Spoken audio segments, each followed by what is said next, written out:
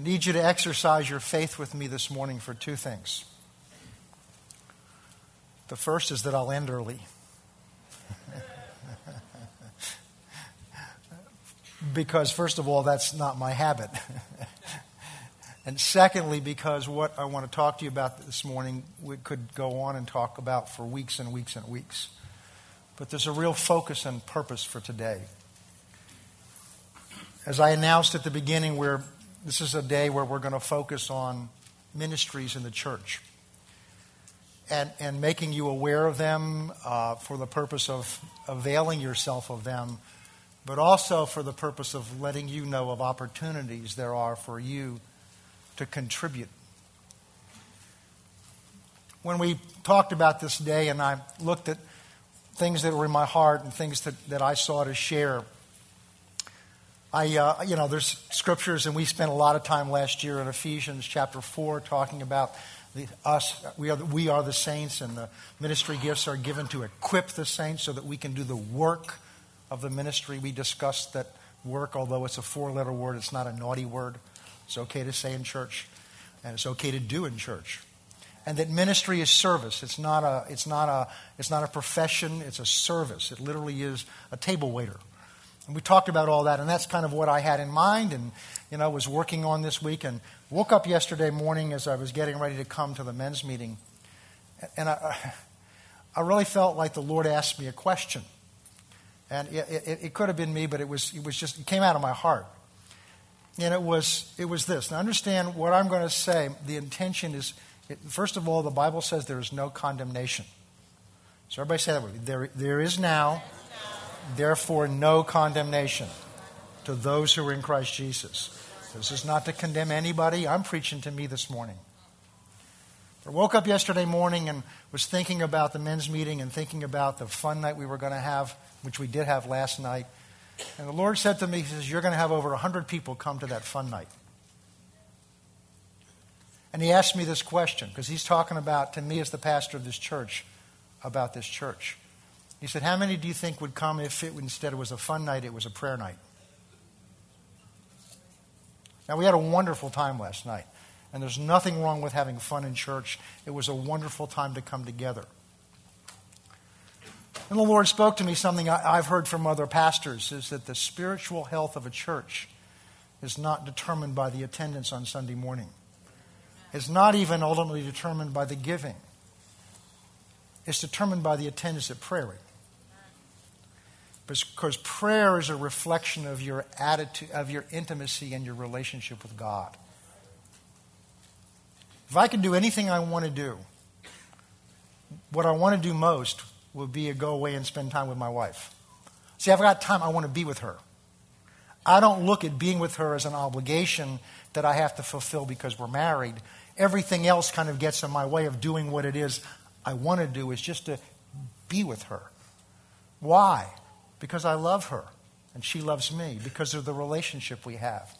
So the desire of my heart expressed towards her is a revelation, is an indication of where she is in my heart. So I came over here, and we're men's meeting. With first hour we spend in here in prayer.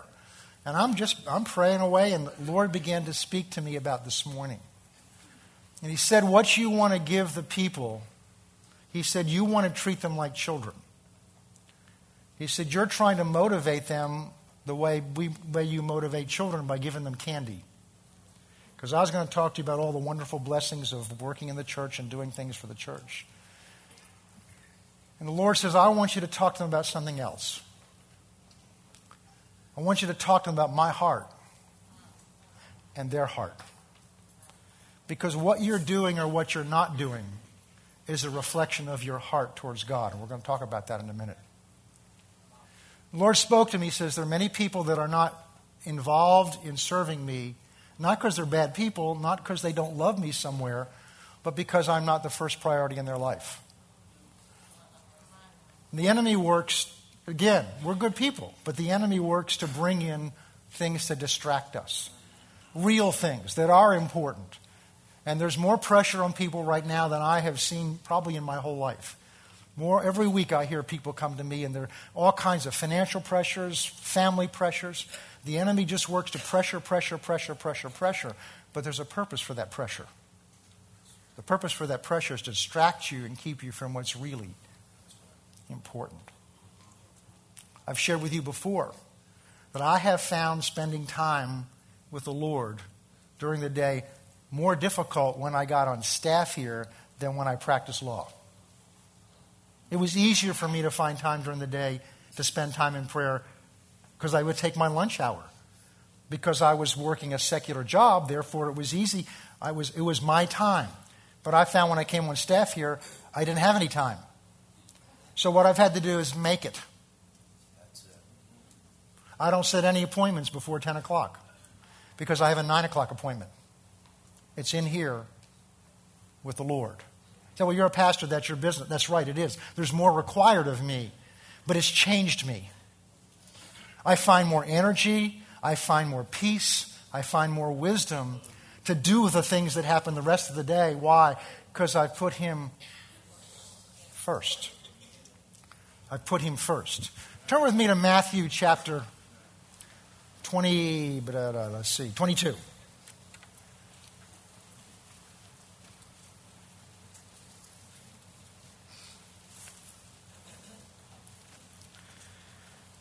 We'll start in verse 34. But when the Pharisees heard that He had silenced the Sadducees, they gathered together, because the Pharisees were excited that He'd silenced the Sadducees, because they were in competition with each other. Then one of them, there you go, a lawyer, asked Him a question. Isn't that like Him? Testing Him.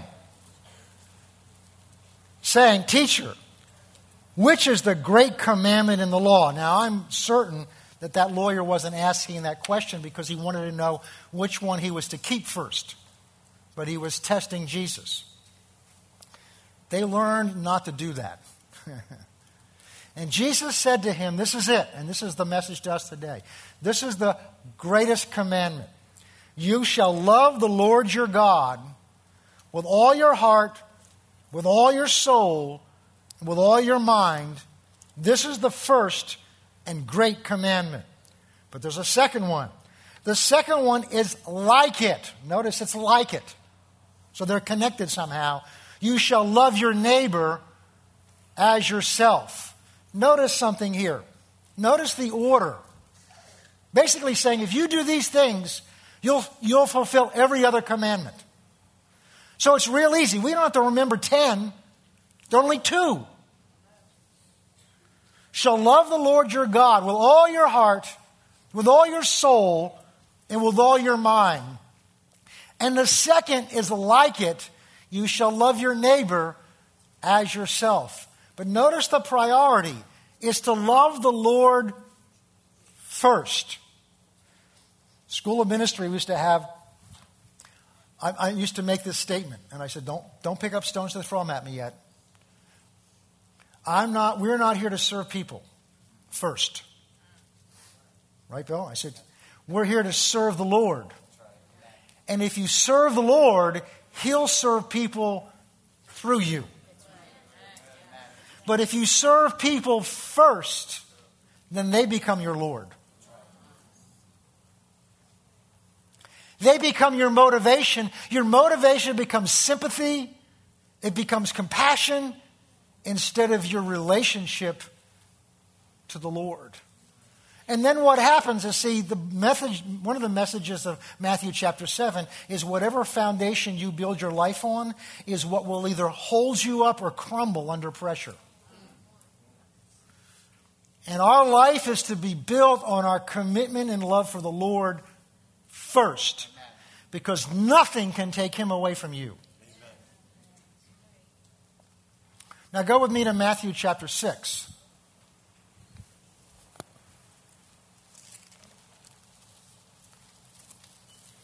This is part of what we call the Sermon on the Mount. And He's saying some things like, he's talking about you can't serve God and money. He talks about, the eye of he said if your eye is evil. You know, the light that's in you is darkness, and some very strange things. And then he goes talking about, don't worry about today what you're going to eat or what you're going to wear. And he talks about all kinds of things. And if you really read the whole context, what he's talking about here is the commitment of your heart.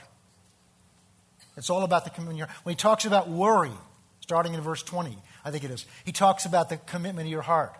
The reason worry is a sin is because worry robs the commitment of your heart from the Lord to other things. When you're worrying about something, that thing takes a place in your heart above Him. And it brings us down to verse 33, very famous verse. So instead of worrying about what you're going to wear, instead of worrying about the affairs of life, he's not saying don't plan. He's not saying don't budget. He's not saying don't, do financial management. He's not saying those things because those don't necessarily involve your heart. What he's saying is don't worry about it. Because worry is when your heart goes into it.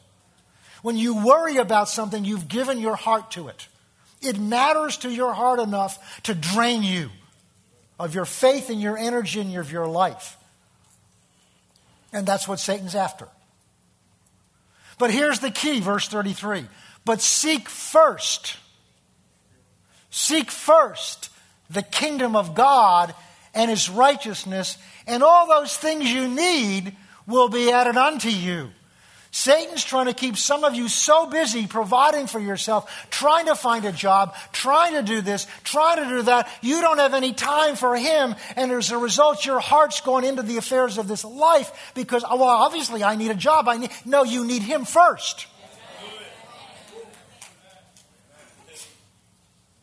I'll make this step. This is a pastor talk today.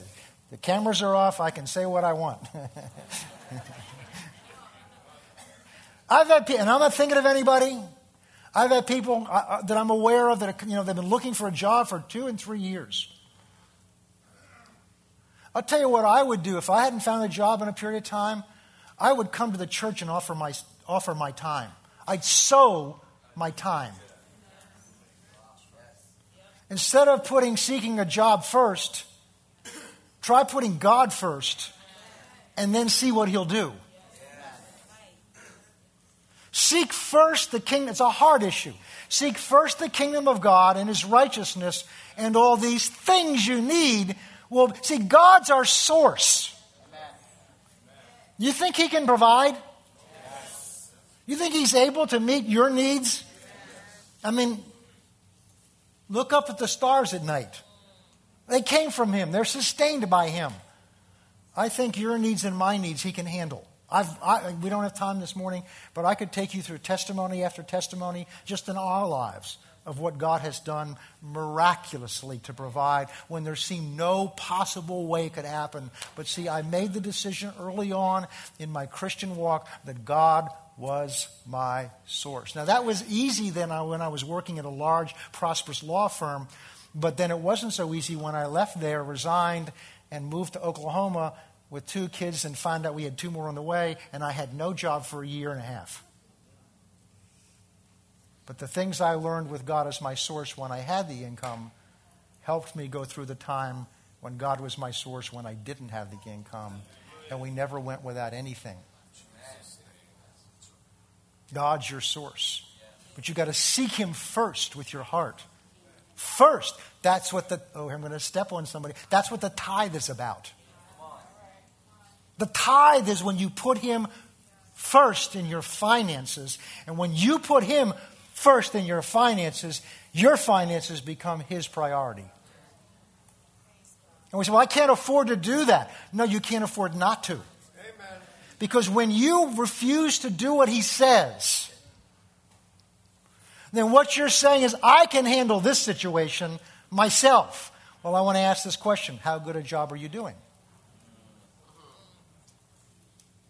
We better move along.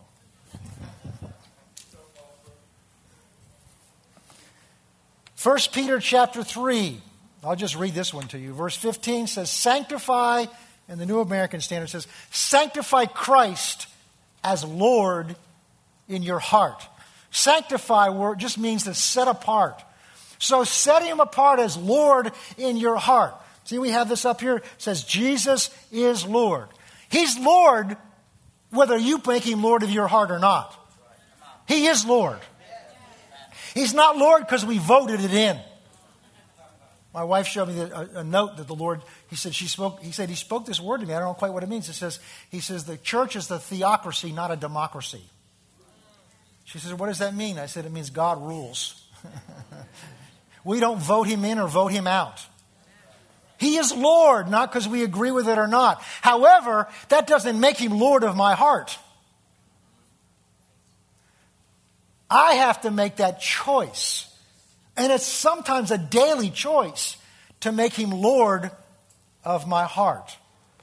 So sanctify him. Set him apart as Lord of your heart. See, when we get things in order, then God can work. If you've ever gone to a chiropractor, it didn't make any sense to me, but what they do is they put your spine in alignment, and when they do, your body functions more healthily. And so God wants to get us in order, and the order, correct order, is He is Lord of our hearts. He has that first place in our hearts.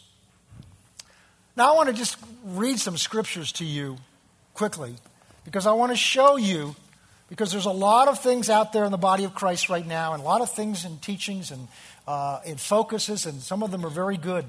But I want to read to you how some of the key people in the New Testament saw themselves. You know, we're all caught up in our self-image. You know, what's your self-image? If you go to a bookstore, you'll see so many books on improving your self-image. And there are Christians out there trying to improve your self-image. And years ago, there's a famous story, but there was a woman who's, if I mentioned this woman's name, you almost all know her. And she ended up leaving her husband, and she was seen on Christian TV saying, well, I've done this because, I just need to go find myself. I almost climbed through the TV. And said, you need to get saved then. Because when you get saved, it tells you who you are. You don't need to find yourself. You need to find the Lord, because when you found Him, you know who you are. Let me read for you just some verses of who some of these authors in the New Testament said they were. Jude, who was the brother of James. Jude 1 says this, I am Jude, a bondservant of the Lord Jesus Christ. Now, what's a bondservant? A bondservant is different than just a servant. You can become a servant because you were born that way. Not so much today, but although there's different types of servitude. But you can become a servant because you were just born into a family that were servants or slaves. I'm not talking about, in employment. But a bondservant in the Old Testament was somebody who was given their freedom, and once they were given their freedom, they chose, because of their relationship with their master, to continue to serve that master as a servant. But the difference is now it was a result of their choice, not because they were made to be that. And literally what they would do is they would take them over, the instructions in the Old Testament is take them over to the doorpost and take an awl, that pointy instrument, put their earlobe up there, which is what a lot of people are doing today, and poke a hole in the ear and stick a ring in there.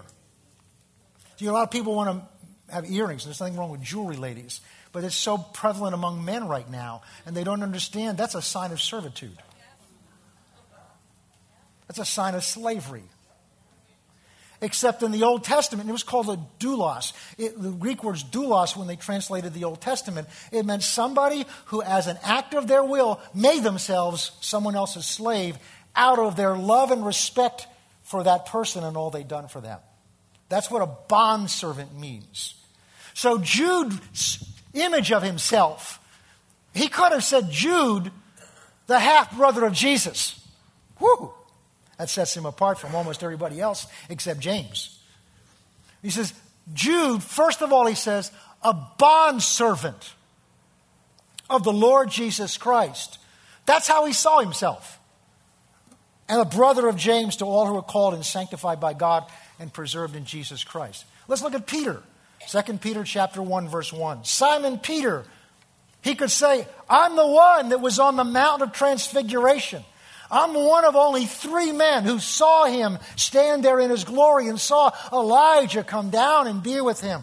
He could say, I was the one that was the leader of the disciples. I was the one that was always saying what was going to happen. Of course, half the time he had his foot in his mouth, but He could have said all those things.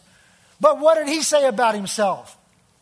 Simon Peter, a bondservant and apostle of Jesus. We got so many people running around saying, I'm apostle this and I'm apostle that. But I don't hear many of them saying, I'm bondservant this. I haven't seen yet any cards that says, Joseph Smith, bondservant. Because you see, when you're a bondservant, you don't need to advertise it, because the only one that needs to know you're a bondservant is the one you're a bond-serving. Because it's between you and them. You're not concerned with what other people think, because you're not their servant, you're his servant. And the reason people can get under your skin, or am I the only one that can happen to? The only reason people get on you or annoy you is because that's the part of you that they annoy is the part that's not serving him.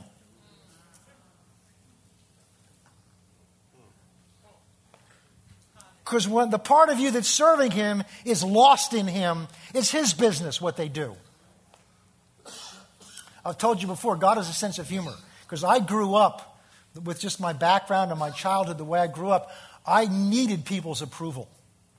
If every one of you came up to me and said, oh, we love you, you're doing such a great job, and the last person said, well, I've got some question about something, what I used to do is destroy my day. I could have 10 people say, we love you, you're doing a great job, and one person didn't even say you're doing a lousy job, just say, well, this bothered me a little bit. It would have ruined my whole day, because I was propped up by what people thought of me. And God made me a pastor.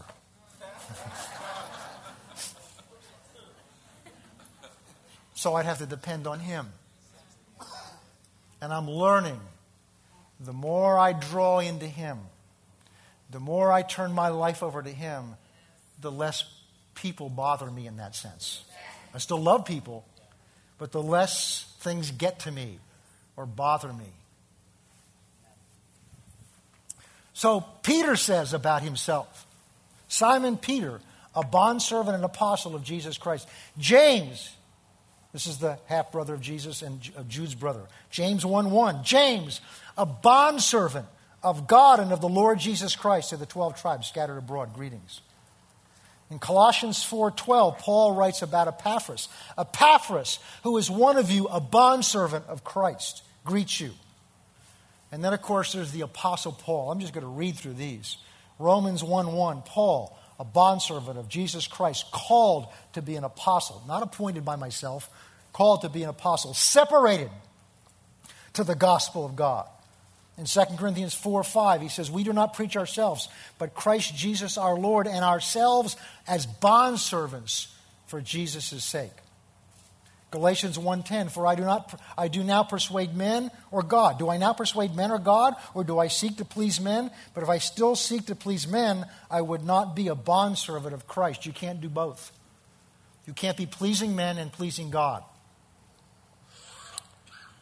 Philippians 1:1, Paul and Timothy, now Timothy's included, bondservants of Jesus Christ to all the saints in Christ Jesus who are at Philippi with bishops and deacons.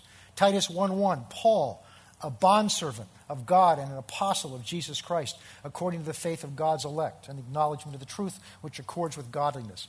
Now, of course, then there's Jesus. There's Jesus. There's Jesus. See, Paul had to let go of his credentials. We see that in Philippians chapter 2.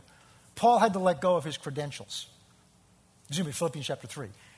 He had to let go of the fact that he was a Pharisee of the Pharisees, that he was born of the tribe of Benjamin. They're listed in there. His resume is listed in there. But in chapter 2 of Philippians, he talks about what Jesus had to let go of. Because it says he did not regard equality with God something to be held on to. So we talked last week about the Word was in God, with God. So Jesus, before he took on flesh and dwelt among us, he was the second person of the Godhead.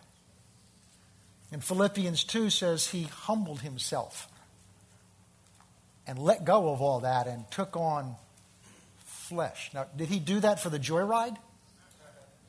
Did he do it for the thrill of slumming with us? Did he do it because I want to see what this is like? You understand he went through that whole process of leaving heaven, being born as a baby on this earth, having to grow up and going through things you and I go through growing up. Then, once he reaches his call at 30 years of age, he's brought by the Spirit of God out into the wilderness to fast for 40 days and 40 nights and to be tempted of the devil. Goes through his 3 years plus ministry, and now he comes to the purpose of that ministry, and he's beaten, scourged, nailed to a cross, dies, goes down into the hell for 3 days and 3 nights, and then is raised from the dead, only to be seated next to God again. Wait a minute. That's where he started. He ended up where he started. Why would he do that? To serve you and me.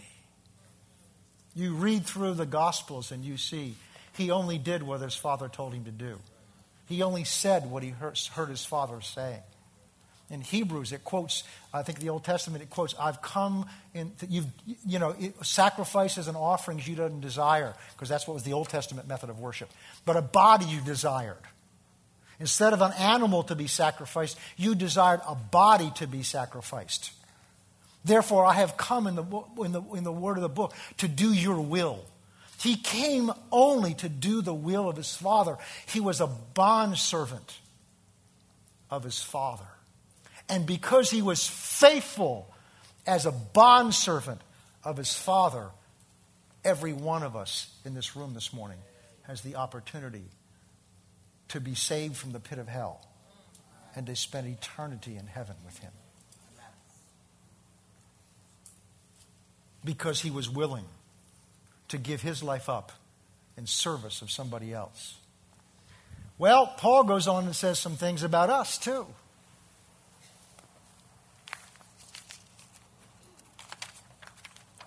Or Peter does. 1 Peter chapter 2:16 says, as free and yet not as using our liberty, talk about our liberty in Christ, as a cloak for vice, but as we're to be bondservants of God.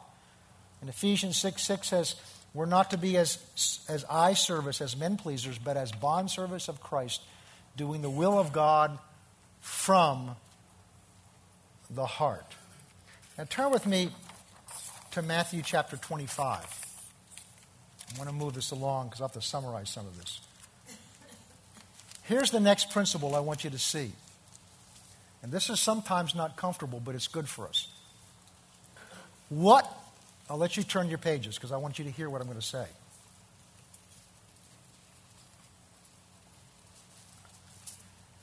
What we do in service to the Lord. And secondly, what we do in service to the Lord. And secondly, the way we do it reflects what he means to us in our hearts. I'm going to say that again. What we do for the Lord. Now, you don't do anything for the Lord to earn his love and favor. That's a gift.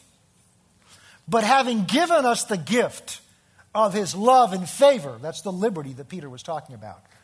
Now, it's our response to him. And what we do for him and how we do it is a clear window into what he means to us in our hearts. Now, I say that second place, not just what you do, but how you do it, because I've sensed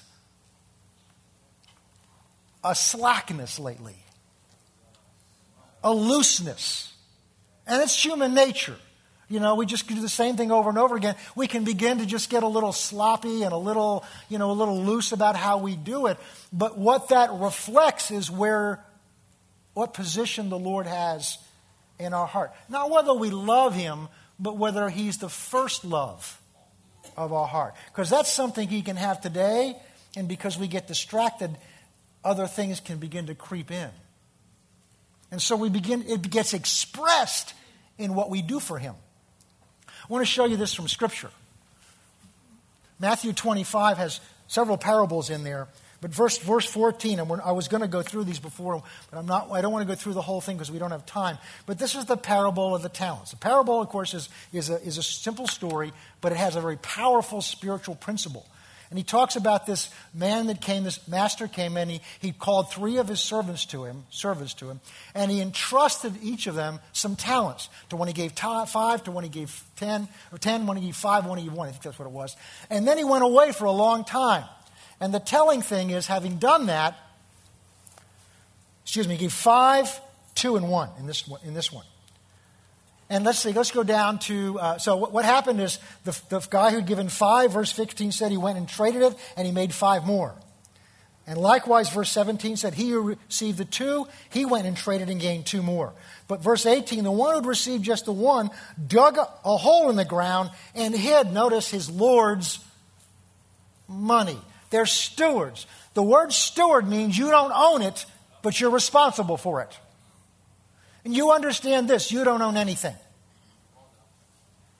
Everything you have, from the clothes that are on you right now to the very breath you're breathing, came as ultimately from God.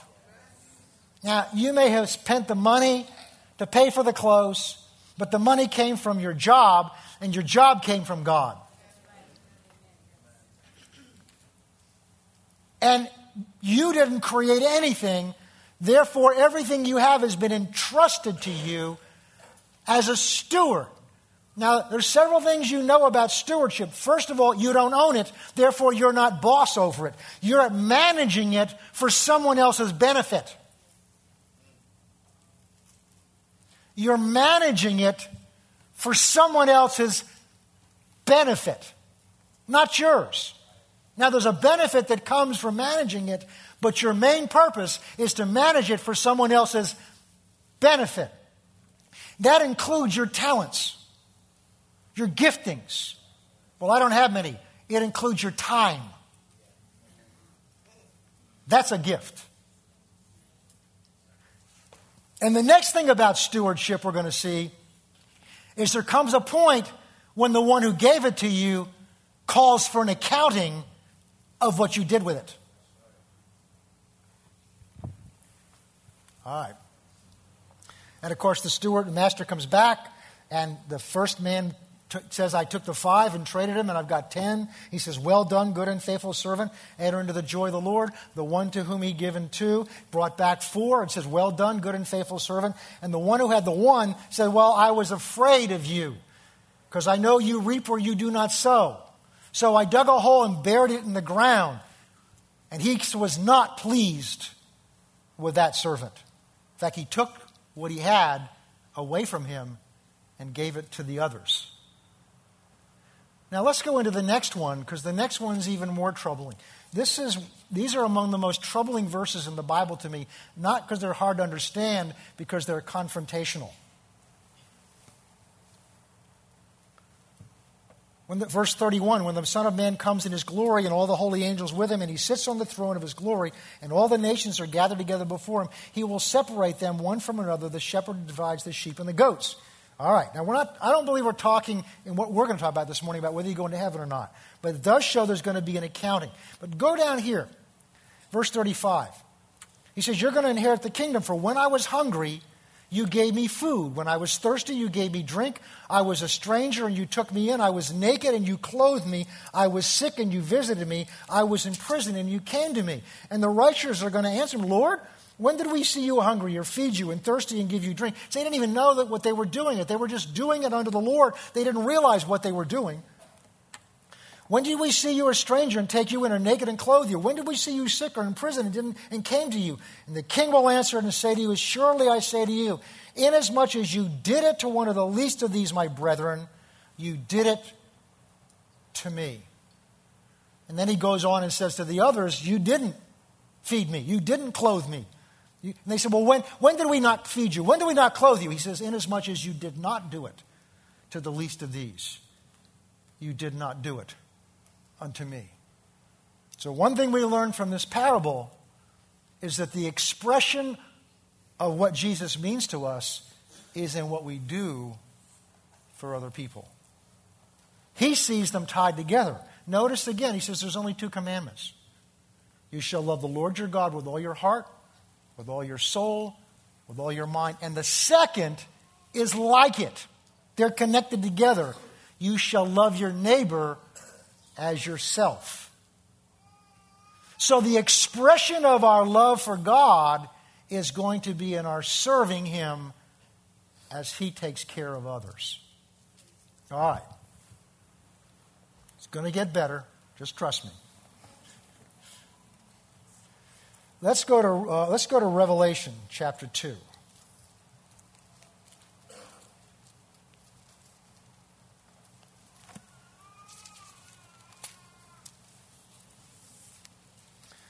Now, the first 3 chapters of Revelation, especially chapter 2 and 3. Let's go back a second. This book is written by the Apostle John somewhere around the end of the first century, somewhere about 50 to 60 years after Jesus has been raised from the dead. And the only of the apostles that walked with Jesus that are left is John. And he is in exile on the Isle of Patmos. He's very old, and he gets up one day, or wherever he's in prayer, it was on the Lord's day, and he has a vision. Jesus appears to him. That's chapter 1. In chapter 2 and chapter 3, Jesus dictates, in essence, a report card to the church.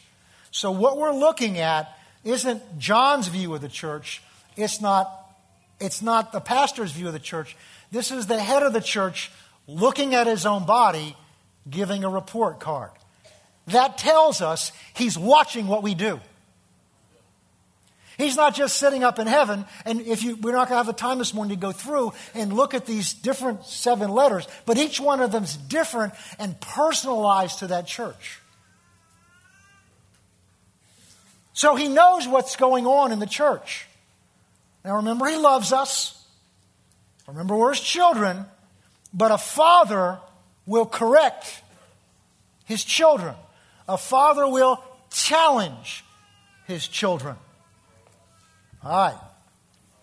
And so, again, we're not going to go through all of these, and they would not fit what we're talking about this morning. But let's look at chapter 2, first of all, verse 1. To the angel of the church at Ephesus. Now, the angel is either referring to the pastor or some angelic being that oversees that church. But in any case, it's someone that has oversight. Write these things. He who holds the 7 stars in his right hand and who walks in the midst of the golden lampstands says, this is what the Lord says to us. I know your works. Now we're saved by grace unto good works. We're saved by grace. So your salvation, your standing before God, is not based on your works. But works are important. We are His workmanship, created in Christ Jesus, for the purpose of good works. John 15, Jesus said to His disciples, you didn't choose me, I chose you. And ordained you that you should go forth and bear fruit, much fruit, and that your fruit should remain. What we're looking at here is there will come a day when every one of us will stand before Him and give an account of what we did with what He entrusted to us. And I prayed over this. I told my wife yesterday, I'm nervous. I don't get nervous. I was nervous today because I don't want to add any of me to this. But on the other hand, I've got to stand before God of whether I spoke. The Lord showed it me yesterday, right over here, kneeling during the men's meeting. He said, son, you're a teacher, so your instinct is to explain things. He said, tomorrow don't explain, call. The old days, what they used to do is when they were going to move, when they'd get the attention of the people, someone would blow a trumpet, or a shofar it's called, would blow a horn. And it was to alert everybody something was happening or going to happen. And the Lord said, tomorrow you're sounding a call. You're not explaining. I'm comfortable teaching, but I've got to do what God's told me to do because I'll stand before Him and account Because if you don't do what you're supposed to do and I don't tell you, I've got to account for that. There's not fear in this, but there's reverence and respect. Verse 2. I know your works, your labor, and your patience. Look at, it's good things. He's telling them that you cannot bear those who are evil. And that you have tested those that say they're apostles and they're not, and have found them liars. In other words, you've been discerning. And you've stood for what's not evil. You've stood and not given into what's evil. Verse 3, and you've persevered, and you have patience, and you've labored for my name's sake, and have not become weary. So he's patting them on the back, saying, you've done well in this area. Verse 4, but nevertheless, I have this against you. You've left your first love. In other words, you're doing all these things, but you've stopped doing them because you love me. You're doing them because they're the right thing to do, or you have to do it for whatever, but you've stopped doing them because I'm the first love of your life. Now, the good news is he goes on and tells them what to do. He says, repent. Go back and do again the things you used to do, and remember what things used to be like. It's a good pattern for restoring marriages. Repent. I don't love her anymore. Okay, repent. That's not an excuse to get out of it. Repent. And go back and do some of the things you used to do. And remember what it used to be like. So he's saying, look, don't be afraid of him. But he's saying, look, he's looking. He says, you're doing these things right. But this is the one thing I have. Your motive for doing them has drifted. It's no longer because I'm the love of your life. It's no longer out of love and passion and zeal for me. See, I don't want to push evangelism programs here. They're good, they're okay. But by and large, when you do that, you develop a people who have I used to call it, they've got notches on their gun. I got 3 people saved today. When evangelist Charlie Elliott was here, we were talking about. He says, "Yeah, I call it, the scalps on the belt. I've got trophies that I can put on my shelf. I won these many people today. And the focus is on me and satisfying my obligation. And therefore, when I stand before God, I'm going to get credit for all these people I saved. That doesn't work." He said, because he's an evangelist. He says, people know that you're doing that. They can sense it. They can sense you're not doing it because you love them or you love the Lord. You're doing it because you have to. But I'm praying for the Spirit of God to grab a hold of our hearts, that we'll begin to see what the Lord sees and feel what the Lord feels. And then from your heart, you reach people. Well, let's go over, we'll bring this to a close, and really to what we're going to talk about today, chapter 3. Verse 14. Now, this is the last of the churches he's writing to. We've looked at the first, now we're going to look at the last. Verse 14. To the angel of the church, this is some of them, well, I'll just go ahead and read it. To the angel of the church of the Laodiceans write, these things says the Amen, the faithful, the true witness, the beginning of the creation of God. Here again, I know your works, that you're neither hot nor cold. In other words, they were lukewarm. They come to church, they give their tithes, they do what they're supposed to do, but they do it because they're supposed to do it. They do it because they've gotten in that habit of doing it. I wish you were cold or hot. In other words, the Lord said, I'd rather have you cold than lukewarm. Why? Because when you're cold, you know you're cold. We just lost our power a couple of weeks ago. If you lose your power in the wintertime, you know it. I remember waking up one year, our furnace went out in the middle of the night. I woke up at 2 o'clock in the morning and went up to go to the bathroom. When I came back, something's wrong. Because it felt cold. And it wasn't supposed to be cold. I mean, we turned the temperature down at night, but it wasn't supposed to be cold. It's supposed to be lukewarm at night. And I knew something was wrong because it was cold. So he said, I'd rather have you cold because you'll know you're cold. But when you're lukewarm, you're warm enough to think you're okay. So you're comfortable. And we live in a nation where we're comfortable. See, I've been in third world nations on the mission trip. They're not comfortable. When you live in a house and the walls are sticks stuck in the ground and your roof are banana leaves and there's a hurricane coming, you're not comfortable. They're not worried about whether there's going to be enough bread and milk at the Shaw's, or whether they're going to be able to take a warm shower tomorrow. Talked to one man, he said for 5 hours they laid down in the corner praying in tongues while the tin roof spun around over their heads, only a foot or so above their heads. If they stood up, it would have cut the top of their heads off. They weren't comfortable. These people have a zeal for the Lord, a passion, and they're happy. They're happy. They're not worried about a lot of the stuff we get worried about.